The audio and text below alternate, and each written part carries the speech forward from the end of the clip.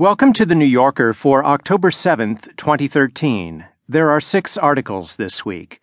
In the talk of the town, Michael Schulman hangs out with an instantly recognizable actor and politician, and Lauren Collins weighs in on Britain's porn plan. Next, Ken Auletta has an in-depth article about the newspaper that took on the NSA. Then Claudia Roth Pierpont writes about Philip Roth and his friends.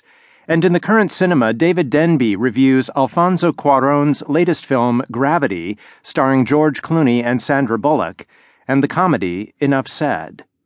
But first, it's this week's comment. In States of Health, Atul Gawande writes about the Obamacare rollout. Ours can be an unforgiving country. Paul Sullivan was in his 50s, college-educated, and ran a successful small business in the Houston area. He owned a house and 3 cars. Then the local economy fell apart. Business dried up.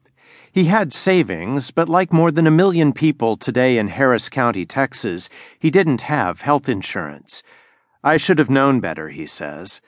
When an illness put him in the hospital and his doctor found a precancerous lesion that required treatment, the unaffordable medical bills arrived.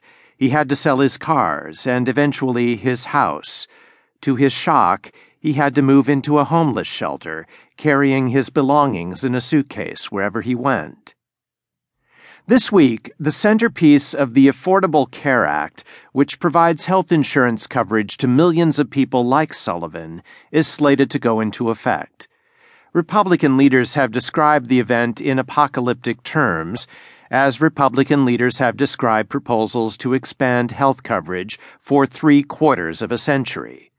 In 1946, Senator Robert Taft denounced President Harry Truman's plan for national health insurance as the most socialistic measure this Congress has ever had before it.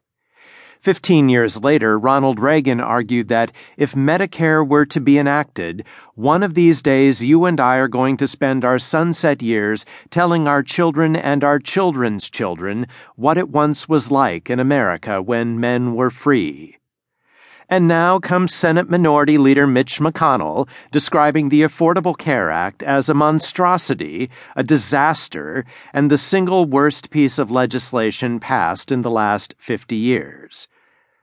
Lacking the votes to repeal the law, Republican hardliners want to shut down the federal government unless Democrats agree to halt its implementation.